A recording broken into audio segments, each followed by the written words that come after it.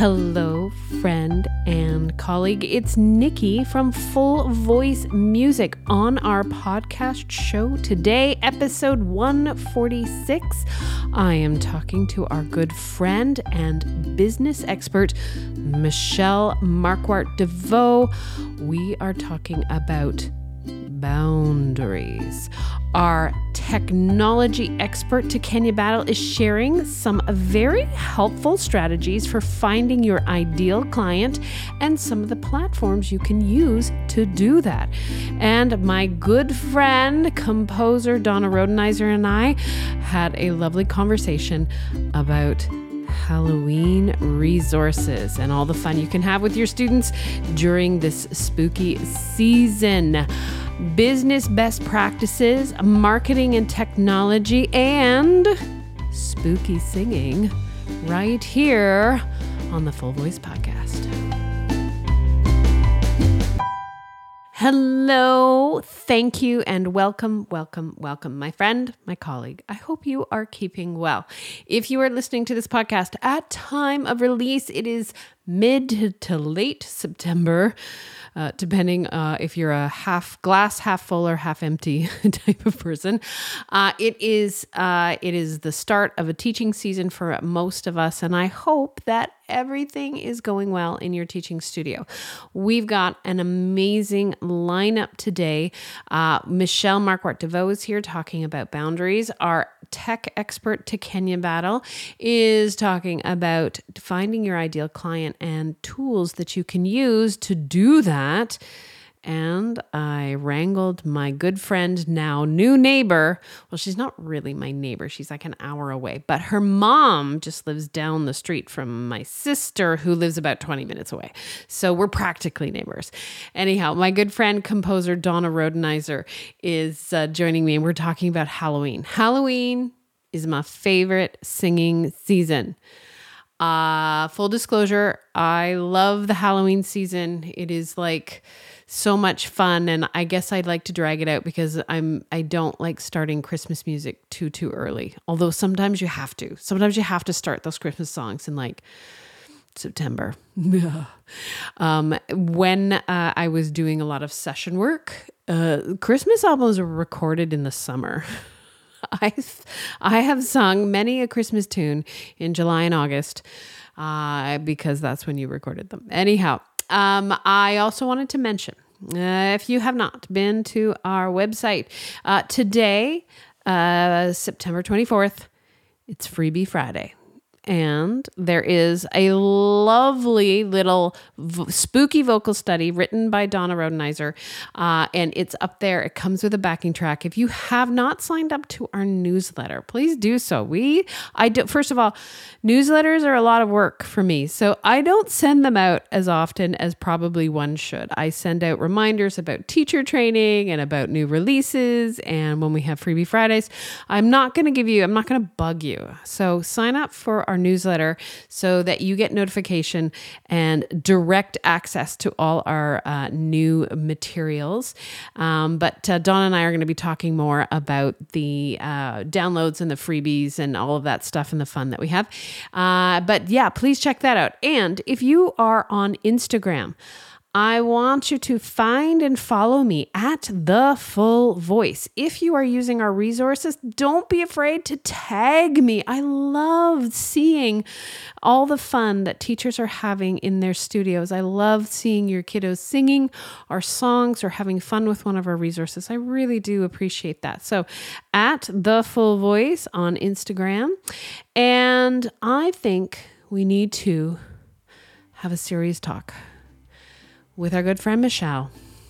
The conversation that we are talking about, boundaries. Dun, dun, dun. Welcome to the Full Voice Podcast. My friend, my colleague, my sister from another mister, and I'm laughing because before I hit record, Michelle started to sing the new theme song, Super Efficient Robot Babes, in the intro, and I'm laughing now because we goof around and talk for like 40 minutes before we actually hit record. Oops. And actually, I actually did record some of them, and you can go to the Full Voice Podcast Instagram account and hear some of our conversations, which are about things not pertinent to the Full Voice podcast, perhaps, but also very interesting. How are you? Oh, wow. That's a loaded question. I know, I feel right? like in the middle of 2021, that is such a loaded question. You know, I have great days and I have other days. Mm-hmm. I feel generally good about things. And then there are specific moments where I'm like, just remove me from the world. Not really. I'm okay. I'm not going to do anything like that. But so it's okay. You know, just to be totally straight with you, it's a solid meh. Ah, okay. I love that you can define that. Yeah. I love that. Now, I mean, how are you? Well, it has been a very, it was physically and mentally exhausting because we were selling a house, packing up everything we own and moving in a pandemic. And throughout that, there were some really beautiful moments and some really hard moments and some very challenging moments and some really, what the heck am I doing this for moments? And I think Sean and I, after we've been here just over a month and we finally started sleeping better and like everybody here has been lovely. Although, I mean, Nova Scotia, there's a lot of Nova Scotians that are dealing with this influx of Ontarians, and like Ontario is very like go, go, go, go, go, go, go. And you're always racing here, there. And Nova Scotia is much calmer. So I think we're starting to kind of ease up a little bit. And yeah, so it's good. Like things are really good. We love where we are. We're finding our routines, but we're still like physically healing.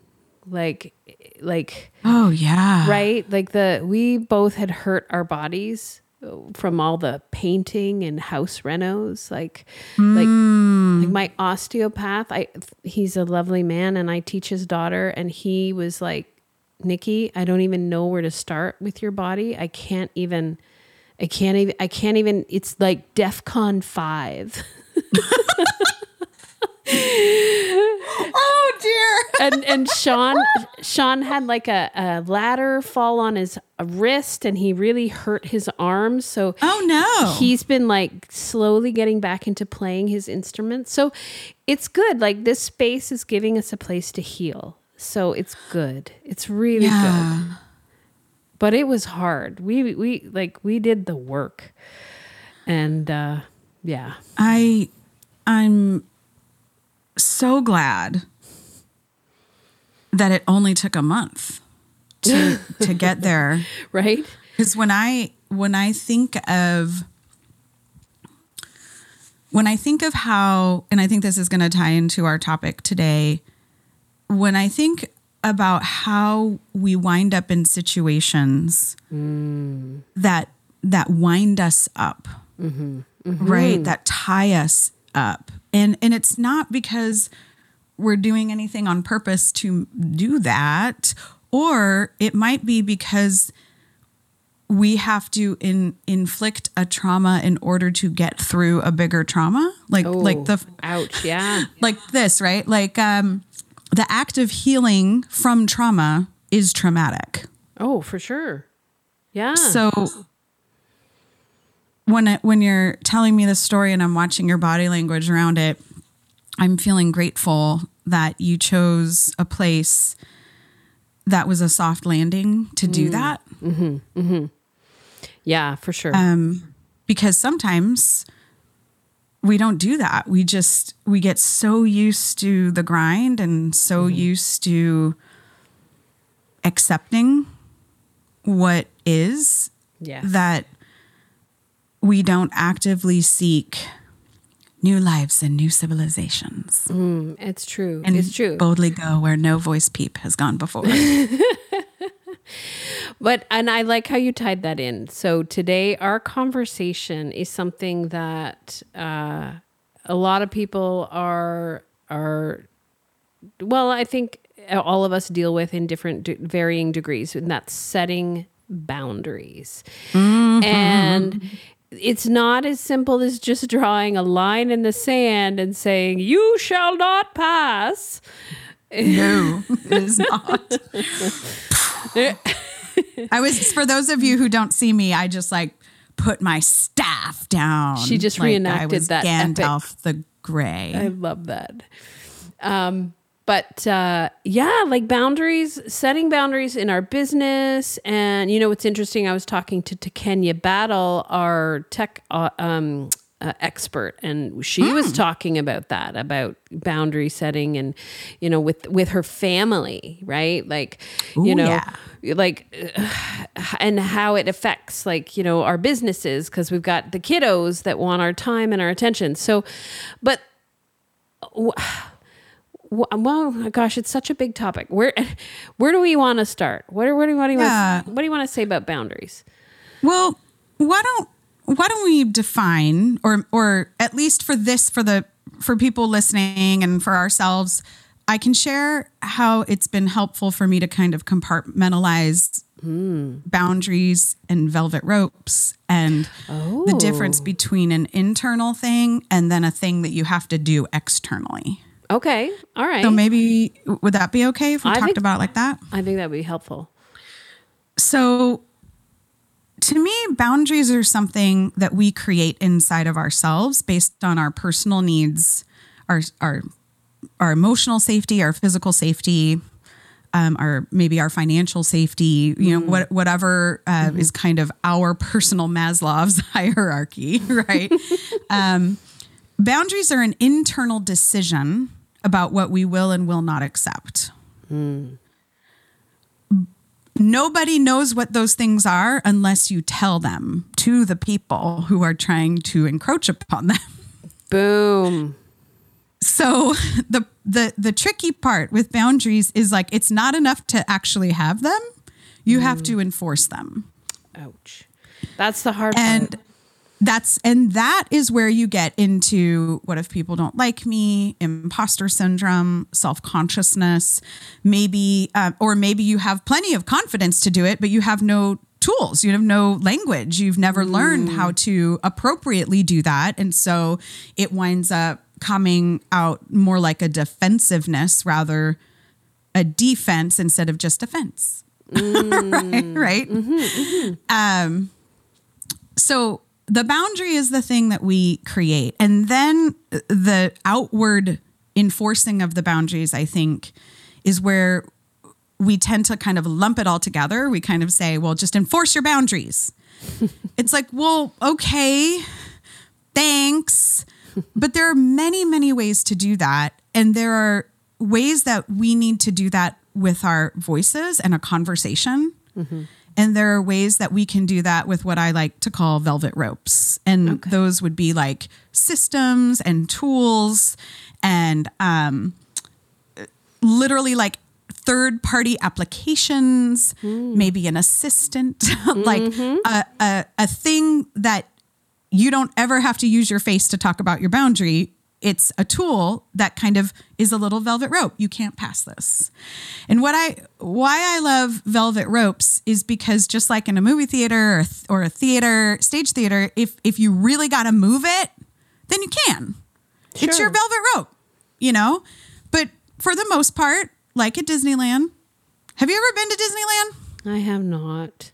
So if any of you have been to Disneyland or Disney World, you'll know what I'm talking about. If you walk down like Main Street in the Magic Kingdom or in Disneyland or maybe in California Adventure, I'm in California, so it's Disneyland Resort for me.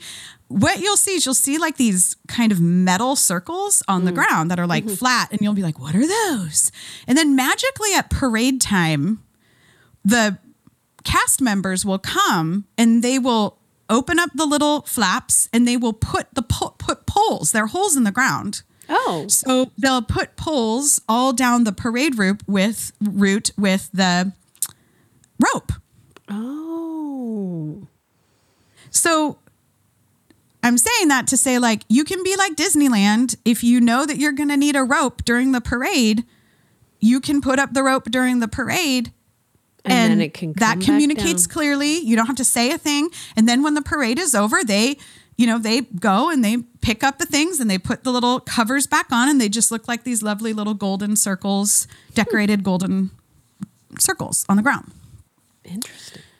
So a boundary to me is the internal decision, and then we have to externally say what we're going to do. Can we go through an example? So if I were to say, I've chosen for my teaching studio that I have office hours and I am not available 24/7. That's my boundary. So can you walk through how I would set boundaries and then the velvet ropes? How would that work? Yeah. So like a boundary would be like if you set it in your policy, right? If you say it, then you've set it. Set it. A velvet rope would be like the only way I have office hours. You're welcome to pick a time to come and see them. Here's the link to my scheduler. And then the scheduler just shows the time. Oh. Right? Auto responders on emails are good velvet ropes, right? If you are not going to be dealing with emails over the weekend, set an autoresponder on Friday that is like recurring and just goes from like Friday at noon to Monday at noon, where you say, thank you so much for contacting me. I'll be away from email over the weekend, and I'm happy to get back to you on the Tuesdays of every week, or something like that. Yeah. Yeah. Another velvet rope might be, scheduling software, I think is a fantastic velvet rope, because then you don't ever have to have a conversation about your availability, because your boundary might be like, I'm done working at 6, or I'm done teaching at 8, or I only teach during the day. But then when people are like, well, what about, could you make an exception to that? You eliminate all of that.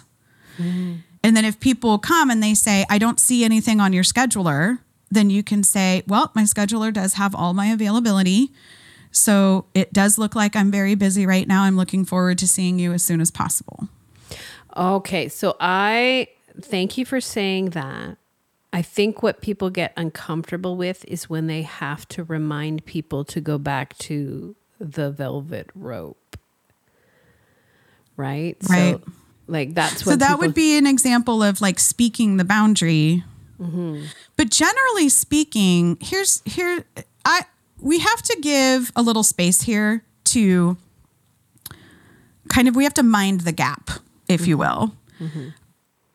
When we've decided to start setting boundaries and then putting up velvet ropes, the clients that are used to working with us in the old way, with like the no boundary way, they don't actually know the new boundary yet. Because they're still operating from the paradigm that like, oh, this is just a new tool.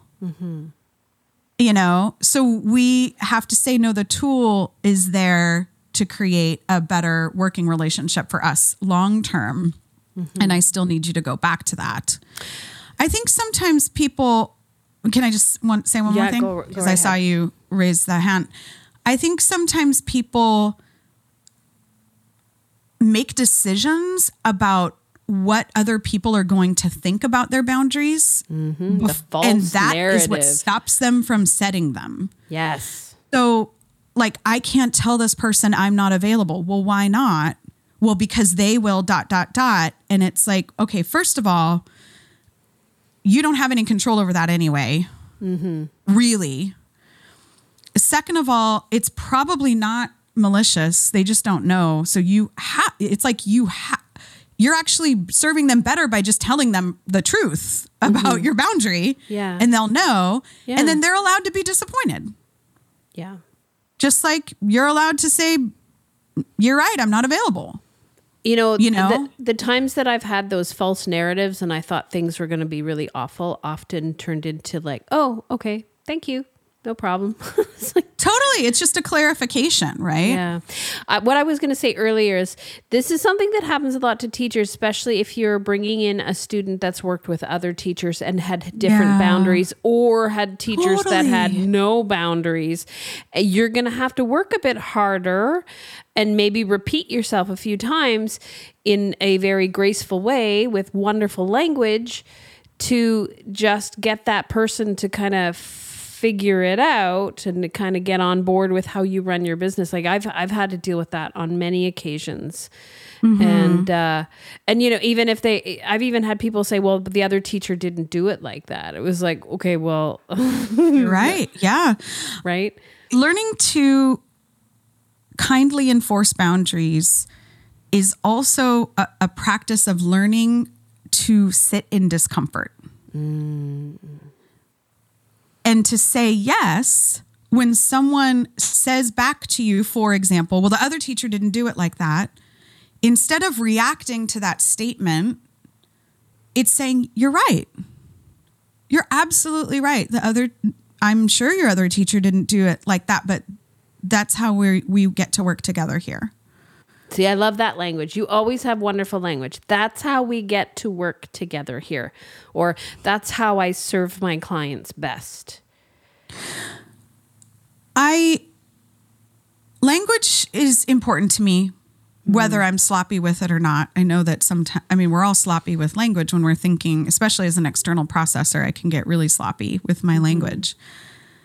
But I find that out of the mouth, the heart speaks. And so if your heart is in, your feelings are in a place of defensiveness, a place of having an antagonistic relationship with a parent or a client or a student, if your assumption is always this person doesn't understand me and is out to get me, and it might not literally be out to get me, but like they don't understand me, they're trying to cross a boundary. They're trying to do something awful. If you walk into the conversation with that attitude, then the language that will come to you will be language that speaks that heart. So the real work in boundaries is actually learning where you tend to cross other people's boundaries by deciding what they're feeling. Ooh. Wow. I love those moments where you just drop those truth bombs on us. And I'm sitting here thinking, oh, I wish I had said that. But it's so true. It's so true. That is something that I think that's a teacher trap, right? We have this preconceived notion of what the response will be, and we, false narrative, or I think my meditation coach Steve calls it time traveling. Right? Ooh, I like that. Yeah. So we're not in the present moment actually dealing with the issue. We've gone into the future with this whole false narrative with a whole bunch of scenarios that have not happened, but in our brain they have. So we've come up with this language that is defensive or protective or whatever. Like it's just anticipating this conflict. And we immediately put that wall up, and then nothing has actually happened yet. Like we haven't even gotten the response yet. We've just decided that it's going to be bad. I'm going to rip this bandage off and it's going to pull all the skin. Yeah. I think too, I do want to leave a little bit of space for our emotionally intelligent audience. I mean, you have a generally pretty emotionally intelligent audience. So I think what we're talking about here is like that first or second time, right? When it's a person you don't know very well. And we definitely need to create kind of boundaries and then tell people what they are. There are times when you have gotten to know a person well enough where you suddenly realize, you're a boundary pusher, right? Sure. Like, oh, okay. And that's when I know for me, I have to really actually allow myself to completely get lost in time travel. But know I'm going there, right? Like put on my travel suit and be like, I need to think through this and not respond for like 48 hours. Yes. And like really think through, what am I actually feeling? What boundary are they bumping up against? Do I feel they have the right to bump up against, meaning, you know, whatever my feelings are around that, because those are real emotional responses. And then like, okay, do they actually even, have I ever communicated to them really in a strong enough way? Like, I think sometimes we got to step back and we think we've communicated something. And then we're like, oh, this person like does not get it. And then that's when it gets super uncomfortable for us, because we would normally say something extremely, maybe our interpretation of kindness is relatively passive, maybe. And so we've chosen to passively set the boundary. And then we realize, oh, this person needs like a big fat international no symbol with the red circle and the line through it, you know? And I think that is where the velvet ropes come in really, really helpful. I do want to say, I don't think boundaries and policies are the same thing. Oh, you cannot expect your policies to enforce your boundaries. You still have to do the things, whether it's a verbal enforcement or an email enforcement reminder. And when I say that's such a strong word, but like a reminder when someone's trying to bump up against it, you're the person who still has to be like, boom, you know? And that's again where the velvet ropes can come in handy. Things like autoresponders. Sometimes, and if you're not good at it yet, I would say, let's say you need 2 phones. Maybe you need a business phone and a personal phone. And not try to like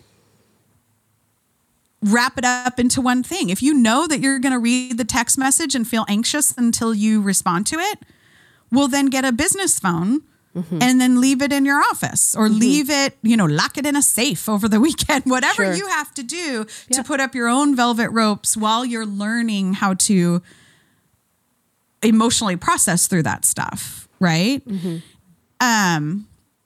I think sometimes one or two, like you'll get a client. I know I'm totally guilty of this in the past. A client will push a boundary that you didn't even think, you're like, whoa, I didn't even know I had a boundary there. Right. Because that's another thing too, is you don't even realize what maybe, oh, I don't like that at all. What's that all about? You know? Right. And then you have to enforce a boundary, but it's not in your policies. Right. Well, sometimes what happens is people then change their policies. And I'm like, oh my God, my policies would be 50 million pages long if I made a clause for every time a boundary was like crossed for me. Yes. I don't know. Was it you? It might've been you that said, it might've been somebody else. Like your policy is not just a list of things that piss you off. Oh yeah. Was that you?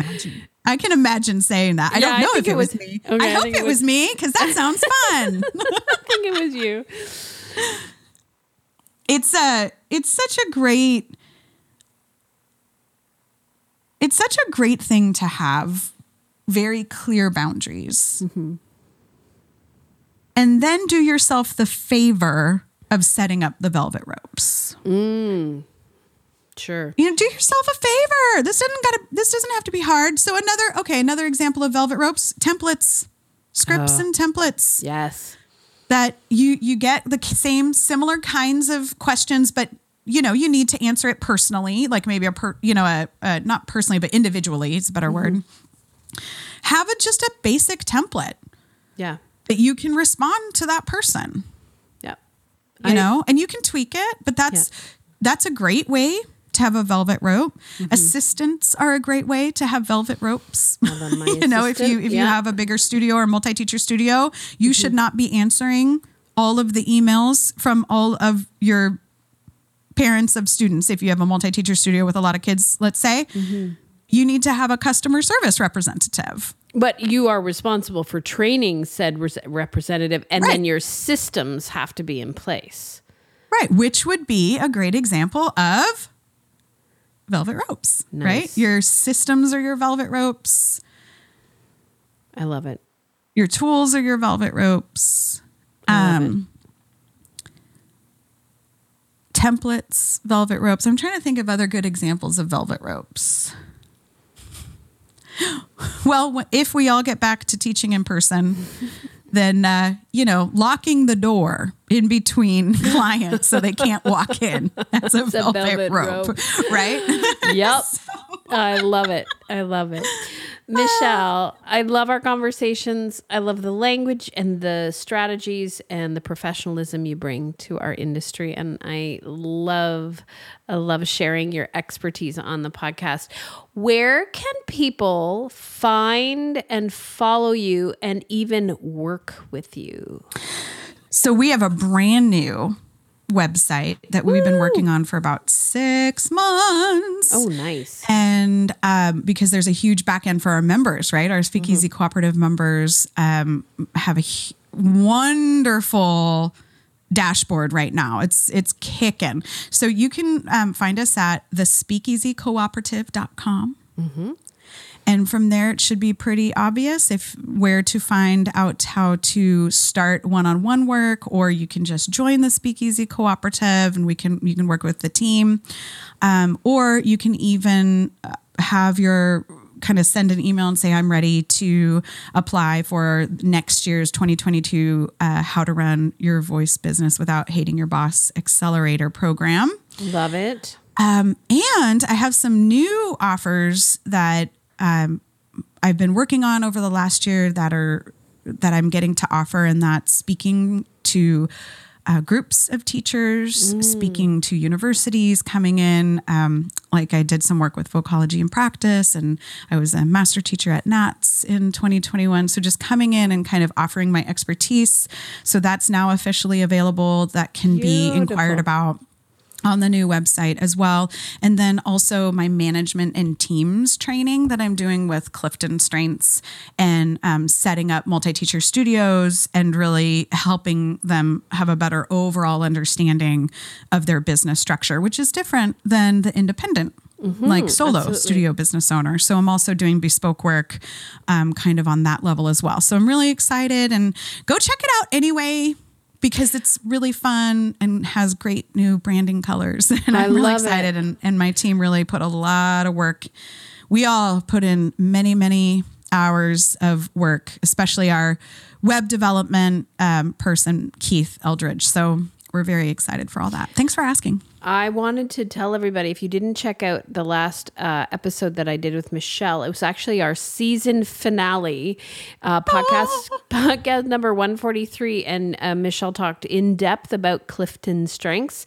And Michelle, that was a very popular podcast episode. There were a lot of downloads of that episode. So I'm really glad. I'm glad you're doing all that work with the Clifton Strengths. So I will put a link to all of these fantastic resources in the show notes. And of course, Michelle, you are our business expert, and I love talking to you, and you bring so much to the podcast. So I will see you again on the Full Voice podcast. See you soon. Thank you.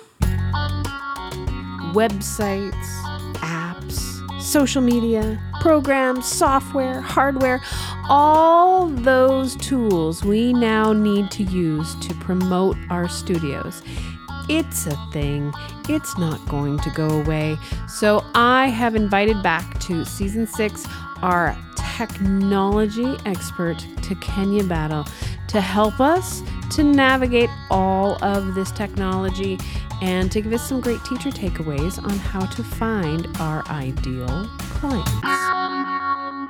Welcome back to the podcast, my friend, my colleague, my technology expert, Takenya Battle. It's so nice to see you. My listeners can't see you, but I can see you. But it's so good to have you here. How are you? I am doing very well, highly well rested.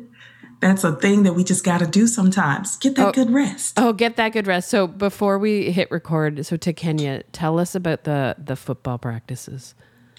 So, I have children. I'm somebody's mama. These children trust me to do things for them that are tasked for the mother. I have a 17-year-old who has football practice. School has not even started yet. Wow. School has not started, but football practice has. And what time does he have to be at football practice? 6 o'clock in the morning. Oh, that's Which wrong. means we have to wake up at what? 5:15 in the morning just to get him there on time. I'm Gross. over it. I'm over it. I feel you. And full disclosure, Sean and I never really got Noah into hockey for that reason, because it's like, I am not sitting in a cold arena at 6 a.m. in the morning, but we are baseball parents.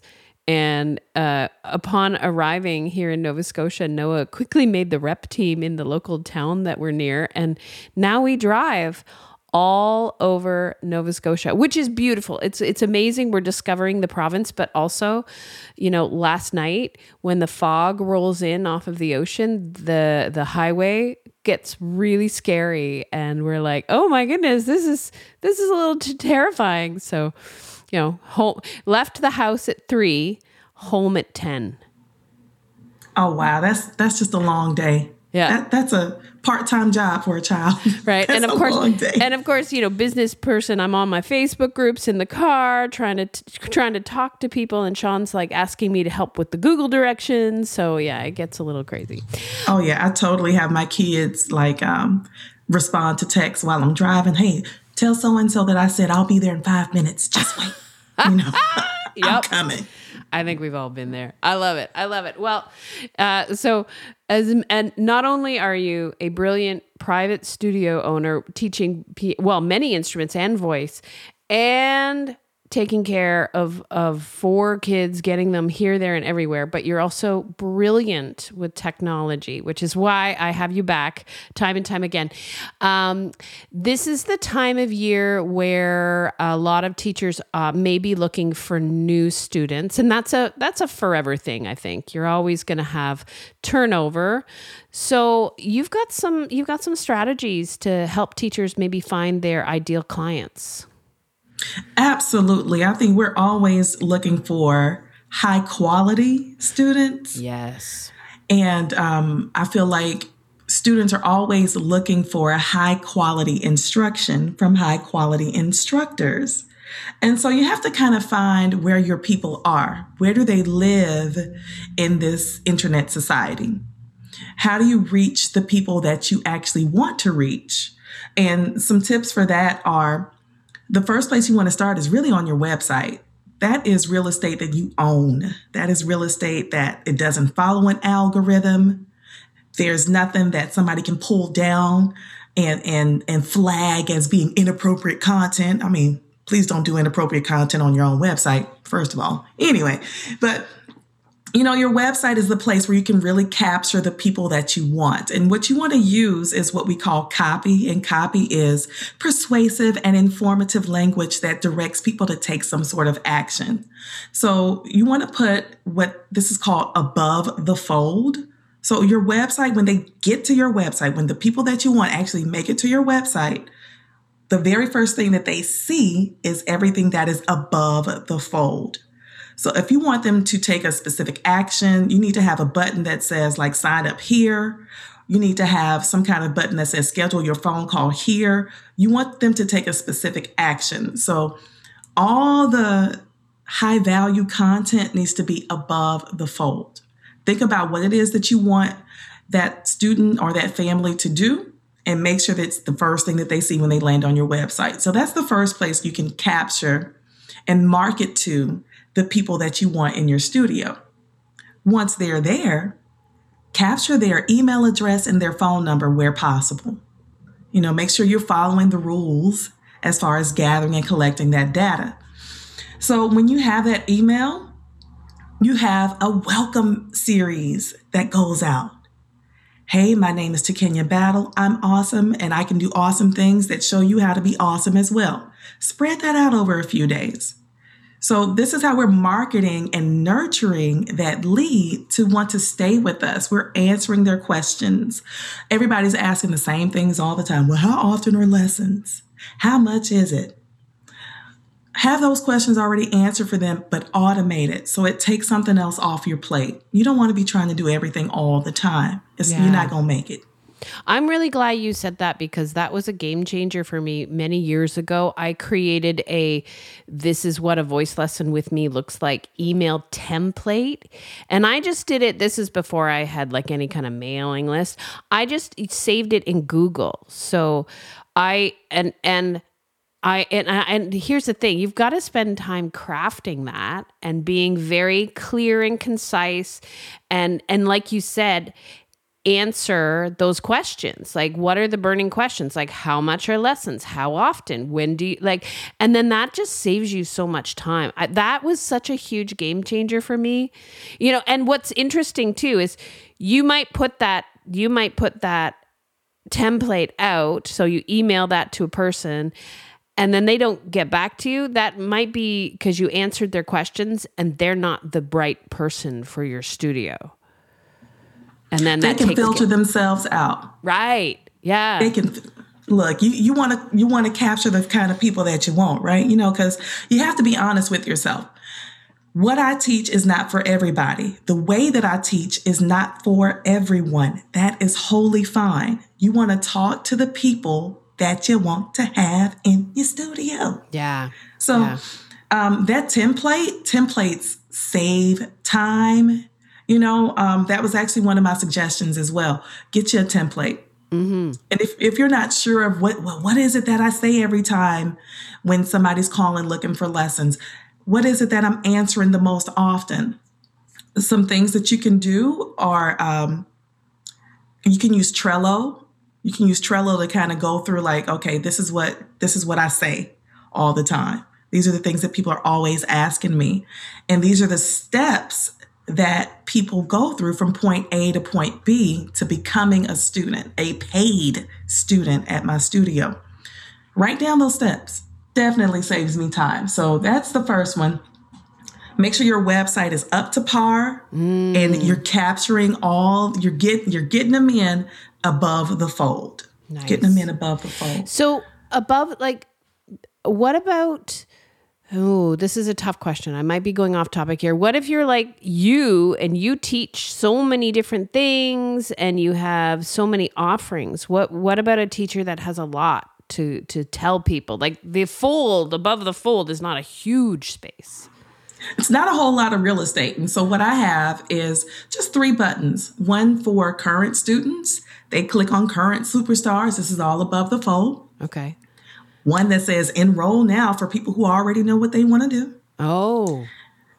And one button for future superstars. So that way I'm leading through, I've made my website into a choose your own adventure kind of thing. I love that. Without them knowing that I'm really directing them. I'm directing the traffic. I'm telling them they're making a decision and they're going to their interest. Oh, to Kenya, that's so helpful. I love that you use buttons too.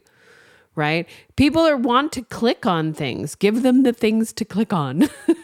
I like clicking on things. I mean, Amazon shows up at my house pretty regularly.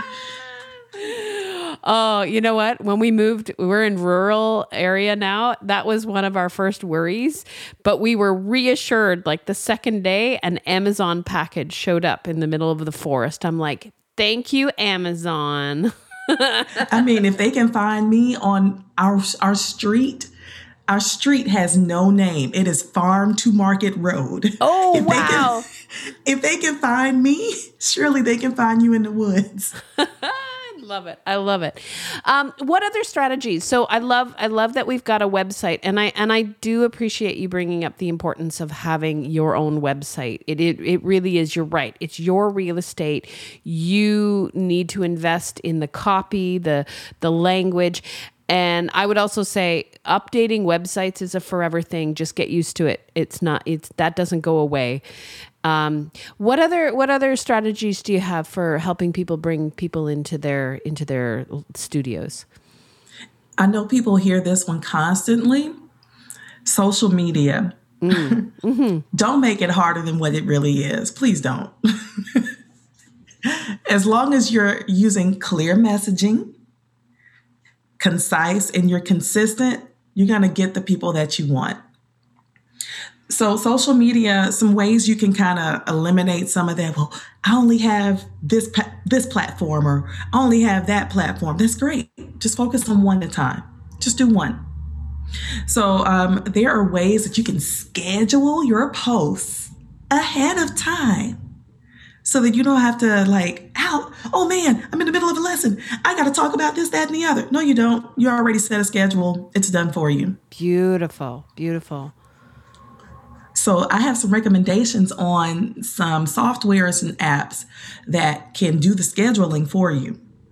So if you're trying to figure out, for ones that I love to use are Buffer, Buffer. Buffer will schedule and post across multiple platforms at one time. Ripple, Ripl, will schedule and post across multiple platforms at one time. And Hootsuite, I think a lot of people are already familiar with Hootsuite as well. Hootsuite will post across multiple platforms at one time. You tell it when you want it to do it, it'll do it. And if you're trying to figure out, well, what am I supposed to be posting in the first place? What am I talking about? What do you talk about on social media? The things that you do every day. Yeah. Here's a behind the scenes look at me getting ready for a lesson. I'm not saying you have to sing and dance and shuffle, and you don't have to do all that on social media if that's not you. That's totally fine. There's a lot of trendy things that people try to do, like the latest dance or the latest TikTok or whatever. If that's not you, that's fine. If it is, that's fine as well. Just stay true to yourself. People are looking for authenticity, and they can read it through the social media. I love seeing the behind the scenes. I love, when people even show me their messy desk or their studio when it's when they've had taught all day long and this is what my studio, that kind of thing. And I think that, especially now with a lot of us being online or having hybrid models, I think it's helpful for parents to see what exactly is going on our end, because it's a lot. And I love those posts. So it might be boring and every day for us, but that's not every day for our potential clients. And I think that's a great tip about, here's me getting ready. The other thing I love is people will just share the resources that they're using. I use these flashcards. I use this book. Oh, I got this song. Those are helpful too. I really like that. And the all of those things, they seem simple, but they're very interesting. So I love that. I guess I should say, I stalk people on social media. Me too. I do a little light stalking of, I guess these are my friends in my head kind of people on social media. Maybe we'll never, ever meet in real life. Maybe I have met this person before in real life. And I always search and find tips that I can always take and use, even if it's not in my specific industry. So some things are universal. Some things are universal, working on your website. That's a universal thing. There's always some good tips to be found. Just scroll social media. Hashtags are important too. But that behind the scenes videos, behind the scenes snapshots. If you guys are on Instagram, you should know Reels are where it's at. Reels are 60 seconds or less of some kind of video. And usually you see people pointing to things and whatnot. Just start slow. Start slow. That's my recommendation. Start slow on that. So that's one place you can reach students. I've definitely gotten students because of what they've seen on my Instagram. And also check your direct messages. I've had some direct messages that sat there for 2 years, and it was people looking for lessons. Oh, yeah. I've made that mistake too. So for friends out there who are using Instagram, make sure you know how to find the direct messages, play around, get to know the app. I did that too. I've missed some people asking questions about books, about, resources. And yes, I how do you do the links in your Instagram for people that want to reach, like they see your video and they're interested? Like, how do you handle the call to actions back to your links in Instagram? So Instagram, one thing you always want to use is a CTA, a call to action. And usually my call to action, and it doesn't always have to be like to a link. Most of the time it is. It can be as simple as, hey, comment below what you think. That actually helps the algorithm because people are interacting with your post. But I usually tell people, hey, check the link in my bio. The link in my bio is actually to Linktree, and Linktree lets me choose what I want people to look at. It helps me show people exactly, here's the link to sign up for whatever my free course may be. Here's the link to sign up for lessons. It lets me highlight and feature specific links with just one link. You can't list everything on Instagram. You've got a set limit of characters. Yeah. So Linktree, just for my listeners, I'm going to say, Takenya's listed a lot of great resources. I am going to put them in the show notes. So if you want to go and check out the, either the social media scheduling apps or like Linktree and all of those. I love, one of the things that I love about your account, Kenya, is you are very clear in your messaging. Like you do such a great job. And you also show the fun. Like if I lived in Texas, I would be in your studio because honestly, we could just sing together, and you could play and we could sing and we could, like, I seriously would be in your studio.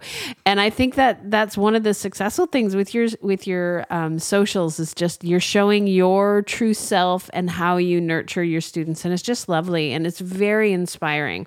And as a parent who, is trying to figure out crazy schedules,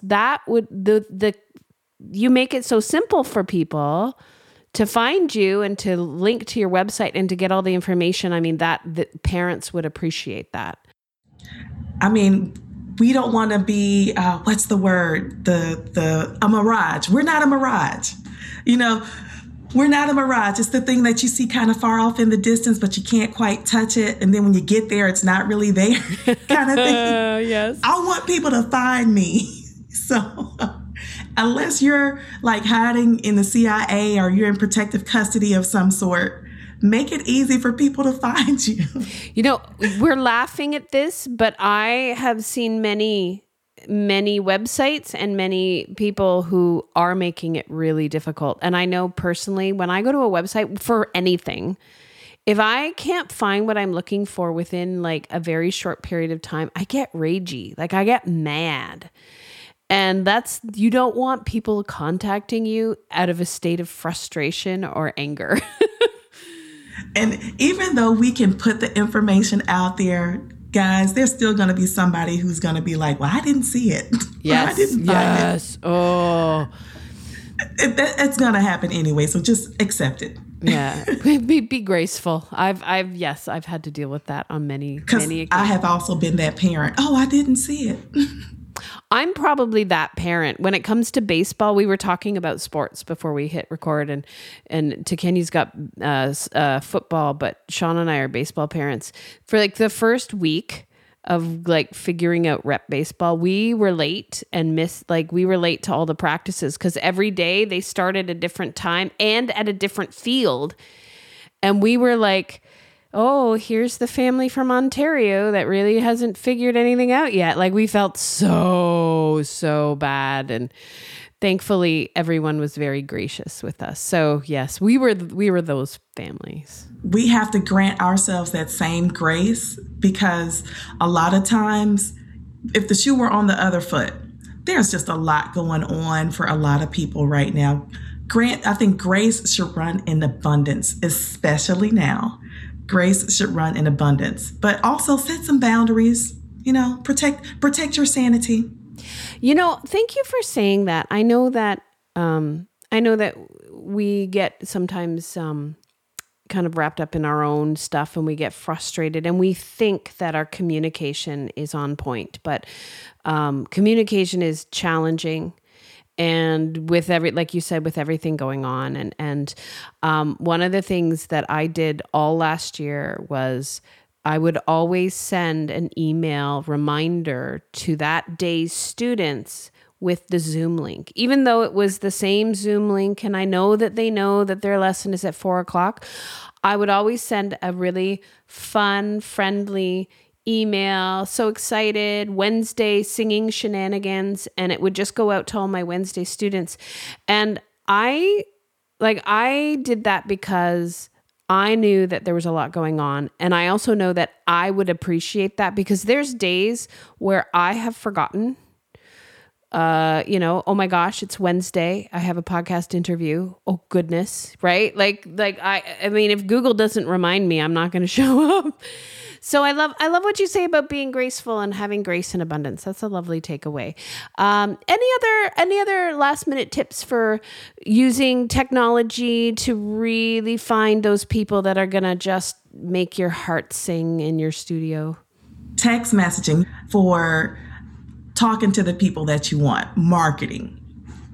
You can use text using the Remind app or the Band app. So if you don't have a program that you're already using that has text messaging built into it, so if you're not using something like My Music Staff, or if you're not using something like Fonz, you can use the Remind app or the Band app.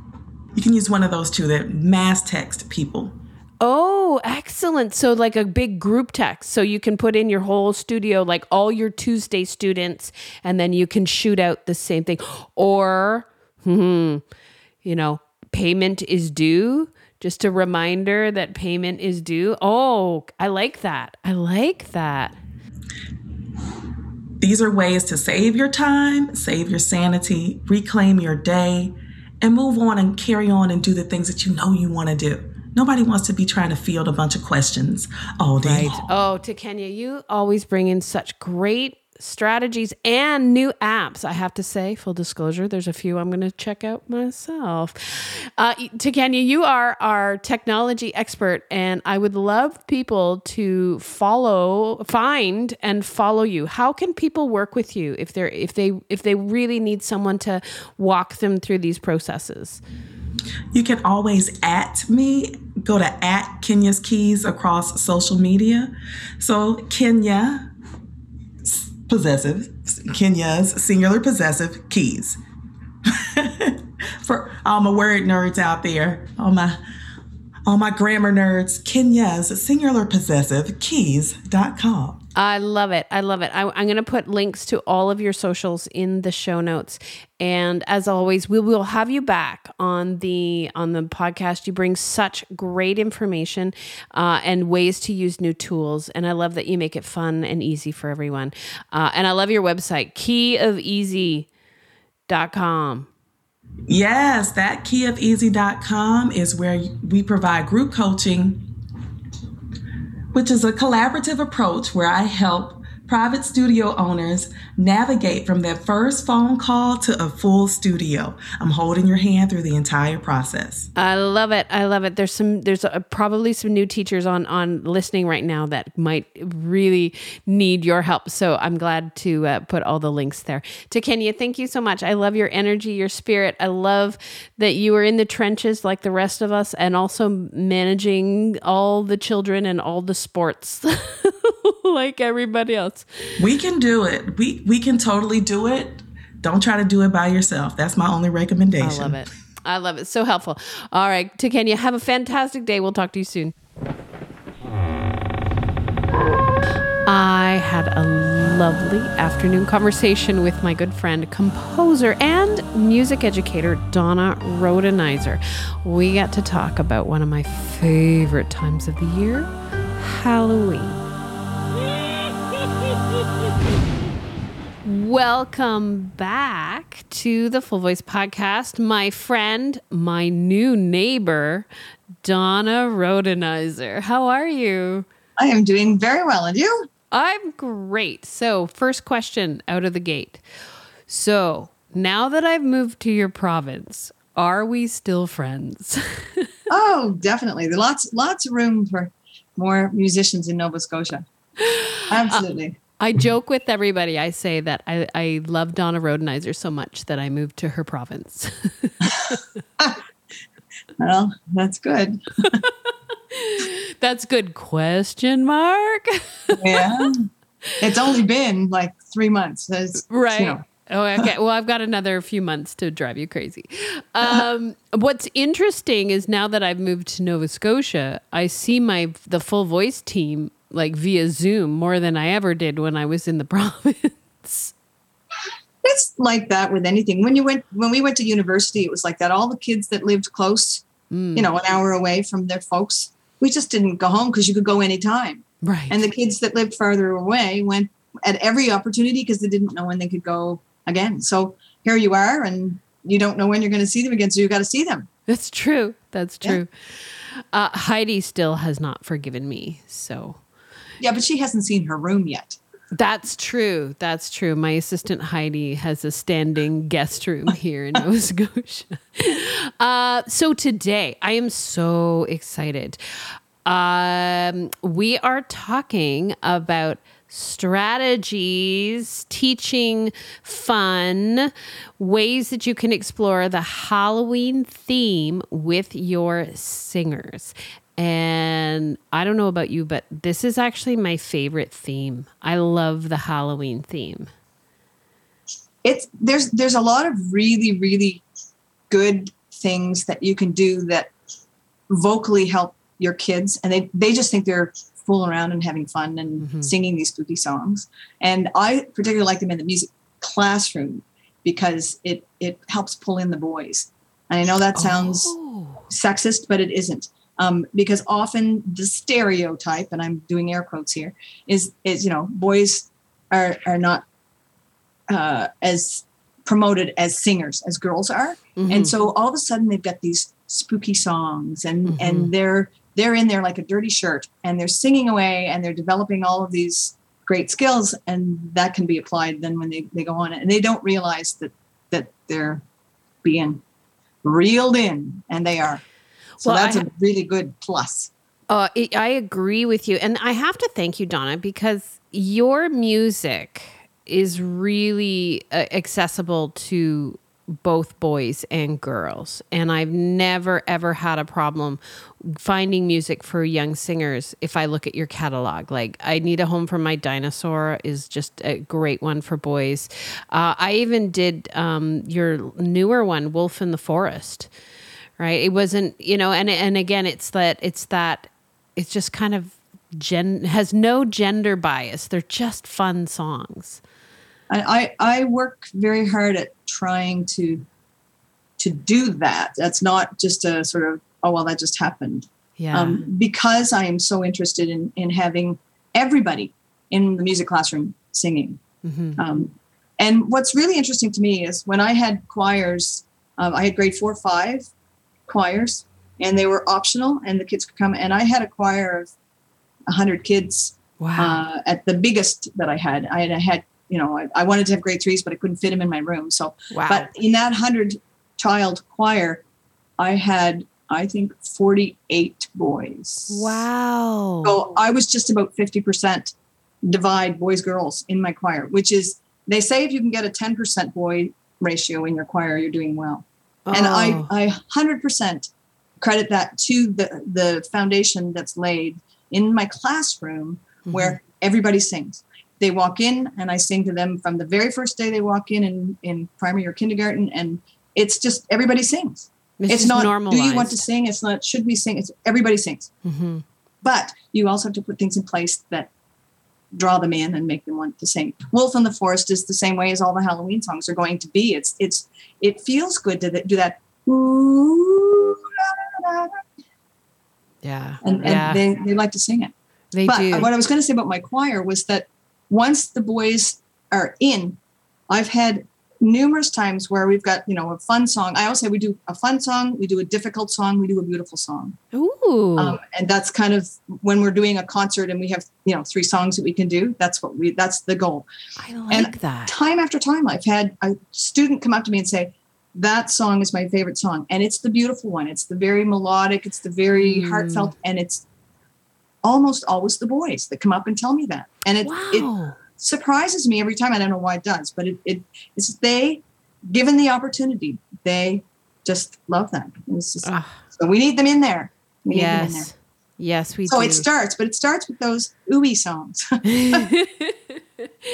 All right. So I would love to know, as a classroom teacher, what kind of activities within the Halloween theme, what kind of stuff do you do, or songs that you draw from that you get started with in your class?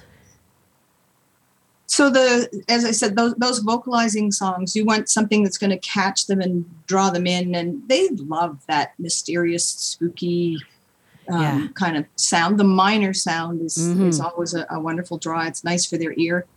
So we do songs that have actions and things that they can do to become physically involved in the song as well.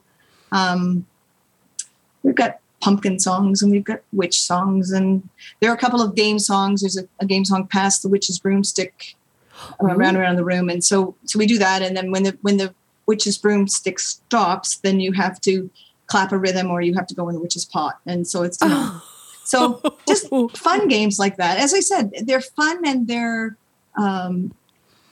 teaching them some good foundational singing skills, and they just think they're having fun, and they're 100% in.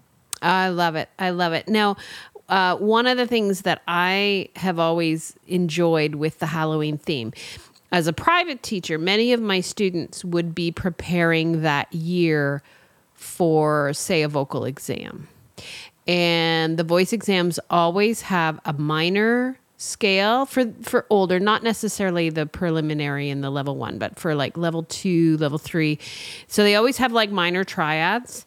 Yes. And then they always have chromatics. And I've always noticed in my studio, like, chromatic singing semitones is really challenging. It really requires very good listening skills and also that coordination to sing that small step. And in my early days, I really struggled to helping my students with those, to sing those things. And it was just kind of like, I'm going to play it on the piano and you're going to do it a whole bunch of times. And then I'm going to record it and you're going to do it at home, which nobody did, because that's the most miserable punishment you can put through a child through, or a human through. But I loved to introduce these sounds in the Halloween activities. And I just want to let all of the listeners know that usually late at night, I'll get an idea and then I'll be like, oh, I need a song that works on this. And then I send an email to Donna going, I need a minor scale chromatic study with the Halloween theme, and go. And Donna never, ever disappoints. So the next morning or the next day in my inbox, she left this beautiful song called, you've entitled it Halloween. But I think I've been calling it What's Waiting for You. Ooh, that's good too. Because that's kind of scary. So so Donna has graciously gifted us a beautiful freebie song called Halloween, What's Waiting for You, which is singing a minor, like 5-note scale and then repeated semitone passages. And it's so fun. So I wanted to thank you. And I love the intro. It's kind of like a chiming bell-like kind of intro. And I think Sean may have found some spooky sounds for the backing track. Yeah, very cool. So, and then the other thing that I have to tell all our listeners. So first of all, if you haven't been brainwashed with Pretty Itty Bitty Kitty Unicorn. I don't know whether to apologize or thank the people that are singing this. The best, okay, I don't know if I shared this with you, Donna, but the best social media post was from a teacher who had taught one of her little students the Pretty Itty Bitty Kitty Unicorn song. And the next week, that student's dad came in, wearing a kitty unicorn t-shirt. Excellent. And he was there to support his little girl in her lessons because she wanted to sing it for her. So I think, I don't know, hate us now, love us later. I don't know. But I asked Donna if she could do a follow-up song, and I wrote a little poem. It was inspired by my student Esther and her best friend Lee. They wrote a story about a zombie cat, and she had given it to me a long time ago, quite a few, like when she first started, like maybe 2 years ago. And I had said to her, this is a really scary story, and I'm going to write some lyrics and I'll send them to Donna, and maybe we can have a zombie cat song. So Donna worked her magic again, and it's a fun little Halloween song. And we've called it "What's That Sound" /Zombie Cat. But I'm so thrilled, and I can't thank you enough for these wonderful, wonderful solos. Well, I have such fun when I get one of those requests in my email. It's like Christmas morning. It's like, ooh, here's something else to work on, and it's just like that sounds like a fun thing. And I don't get anything else done. Housework. Well, I'm never good at doing housework anyway, but housework pales as next to being able to write a song. And as a composer, as you wait for supreme and sublime inspiration to strike like a lightning bolt, sometimes that just doesn't come. But the emails come and say, "Can you write?" And I've got all of these wonderful parameters. It's like, I need this and this and this and this. It's okay. Then it's like I have material to work from and with, and off I go. As opposed to just pulling something out of thin air and saying what inspires me today. So it's great fun. Oh my goodness. For those of you who haven't checked it out, the one request that we made, and again, you totally outdid yourself. Like I was like, could you write a song about llamas? Oh, the llamas.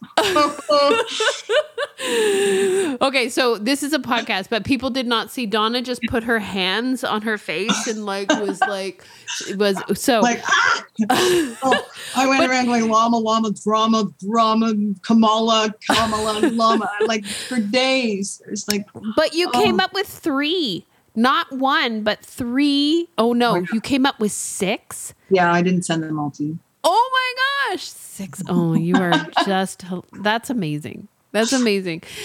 We have on our website the Llama Song Adventures. And one of them, I have to tell you, I had some fun with my students. It was the solfege improvisation. That was so much fun. So there's like a little melody, very simple melody. And then there's like 4 bars where your students can improvise using the so and la. So the 5th degree of the scale, the 6th degree of the scale, and going back and forth. And that has been so much fun. Like so much fun. They're hesitant at first, right? Improvisation is always scary, but I think it's so important to introduce children to that kind of improvisation. That's another thing that's really near and dear to my heart is that whole composing element. I think a lot of music teachers across the board think, well, I can't write a song, therefore I don't know how to facilitate my children to write a song, and improvising kind of falls in that. But composing is just manipulating what you know. Right. So you take what you know, and if the kids know 2 sounds, if they know so and la, tell them to write you a song using so and la, and they'll go at it. They really will. Mm-hmm. But they just kind of need permission to do that. We have to let go of our fear as teachers and let them experiment, and they will. Absolutely. Absolutely. I know I'm always surprised, and I'm always chastising myself for holding them back. Mm-hmm. Right. Cause sometimes I'll look at a song and I'll think, oh, I don't know, that might be too hard for them, or I don't know if they're going to get that concept. And, I'm always reminded that they are so keen and able to figure things out. And it is our inhibitions and our worries that hold us back. Yeah. I do want to go back when you were talking about the chromatics and the minor scales with your students. In the music classroom, that is a skill set that doesn't come until quite a bit later in the Kodai. Yes, you're right. Sequence. So that doesn't really come into play until probably grade 4. So they're, 10 years old, 9. Yep. Till they get that. And an awful lot of it at that point in time, because we have so many kids and so many different skill levels, that's really more by rote than by really understanding, you're in the law of the do, of the key of the, all of that. Absolutely. That thing. And chromatics, we wouldn't get to chromatic singing as a skill unless it's just in a piece of music. So I would do it in a piece of music, exactly like you're doing and with the music that we've got on the go. But it wouldn't be taught as a conscious concept. And you bring up a really good point. That is often a challenge, and it's been a challenge in my studio. And I know I've had many conversations with other teachers. And this is definitely something for Mim and I when we were coming up with the full voice workbooks and that sequence. It was like, where do we introduce this? Because it is a more advanced theoretical concept, and and that happens in singing all the time. Like for a child to sing a Disney song, well, they're often incredibly complex with lots of chromatics, very challenging chord progressions, and wide ranges, and huge ranges, and yet you teach it by rote, and some children are very successful at it, right? But from a musical standpoint, we haven't introduced half of those concepts, and we won't for a while. It's really challenging. But that is the beauty of your voice lesson structure as well, is you have some, I call them teaching songs in my elementary classroom. Those really simple ones that have 2 elements that you use to extract and make conscious all those concepts. But you also have to expand their ear. You have to give them those sounds. They're building a sound, an oral recognition library. Sure. Before they ever get to those concepts. So I've no problem having them sing by rote until they get to the point where, what is that? What's happening there? And then they can extract it. So they go in tandem. You can't just sing 3-note songs. Right. Forever and ever. Like everyone will just cry. Exactly. Everyone, teachers included. Included, the teachers, yes. Well, Donna, I want to thank you so much. Again, you have gifted Halloween as a free download, and it does come with a track for practicing and for singing, and it's just such a fun little study. And then, of course, Zombie Cat is one of our single song downloads, and Zombie Cat is a wonderful Halloween solo.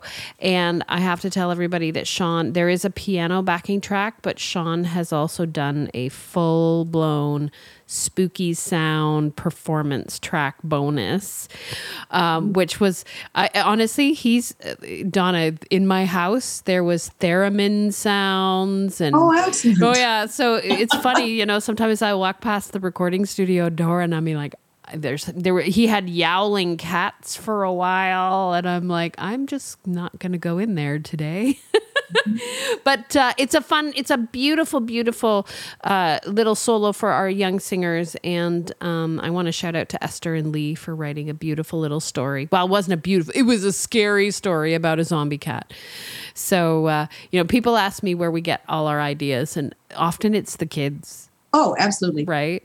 Like the vocal expression lines that I always talk about, I don't call them expression lines. They're vocal roller coasters, because that's what the kids call them.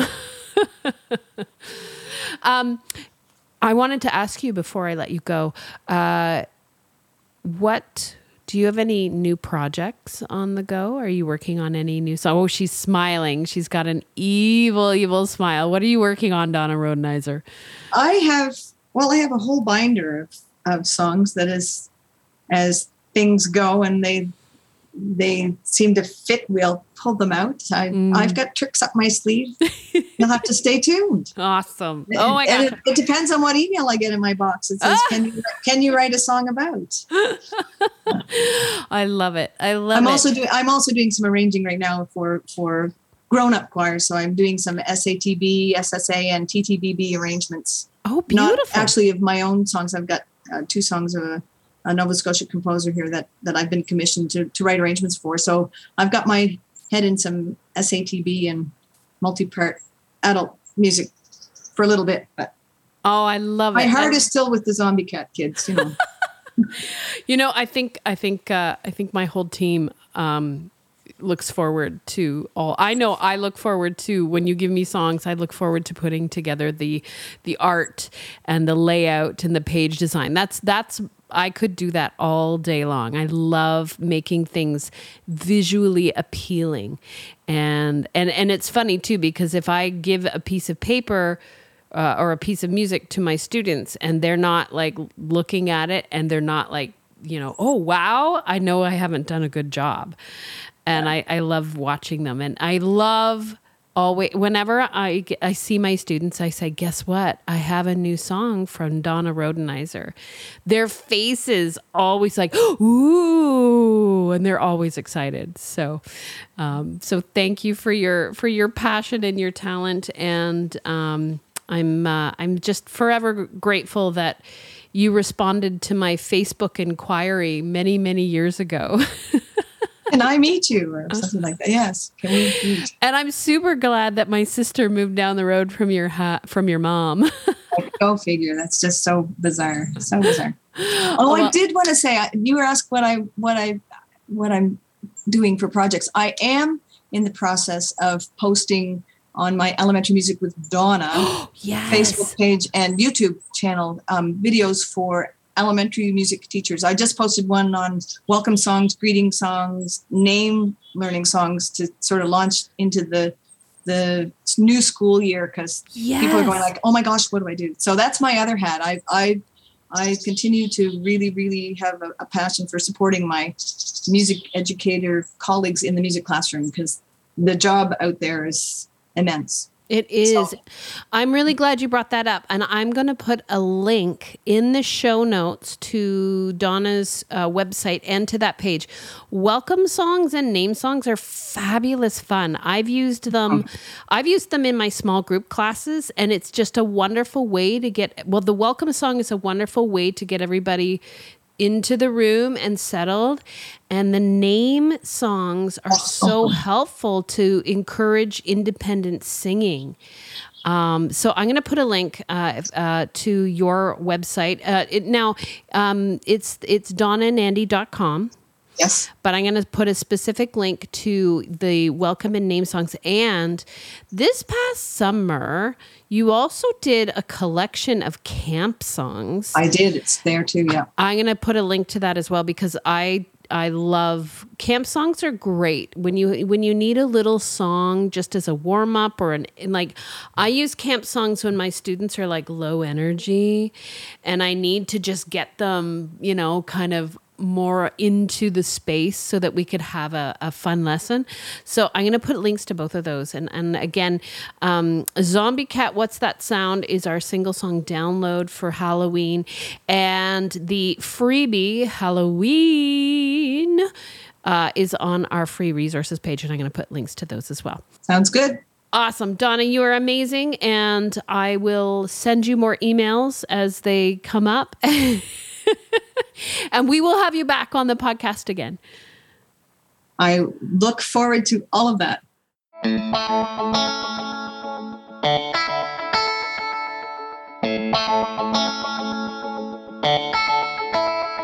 Now, friends, before I wrap up the podcast, I just want to let you know that if you are looking for all of our Freebie Fridays and our new Halloween music that we've just put out today, I want you to go to our website, thefullvoice.com/Halloween. I know how busy you are, so I put links to all of our fun resources. There's a whole bunch of freebies that we've done in the past that are just fantastic, and I hope that you will take advantage of them. Also on our Halloween page is Donna's new spooky vocal study. It's a study, it's called Halloween, ! And it's a study in chromatics and minor triads. It's very fun. As always, I want to thank my fabulous guests on the podcast today, Michelle Marquardt DeVoe, Kenya Battle, and Donna Rodenizer. You can visit the show notes to find links to all of their socials, as well as any products listed in the podcast today.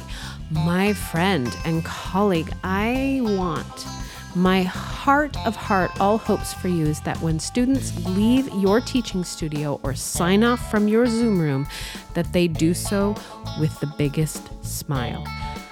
Happy singing.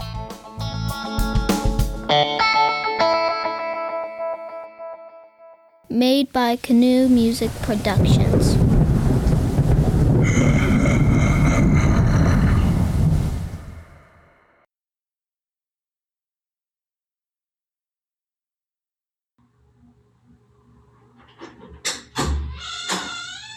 Here comes a child. I'm getting hungry. You're getting hungry? 9 o'clock. Good morning. Good morning. Say good morning, Miss Nikki. Good morning, Miss Nikki. Hello, sweetie. Good to see you. Oh, he can't hear me. Nah, he can't. Go tell your daddy fix you something, okay? Okay. Okay, bye-bye. Okay. All right. Make sure you close the door. Okay. I'll close both of them. Well, thank you. Oh, what a sweet face. Waiting on one more door to close. He did it. Okay. Oh my gosh, what a sweet face. Can I share that as an outtake? Absolutely. Because that's exactly, the other day, Noah opened my door here to show me the bowl of macaroni that he had made with his father. And I'm like, well, that's lovely, darling. I'm kind of busy right now, but good for you. Oh, yeah. They show me weird things. Hey, Mom, look at my shoe.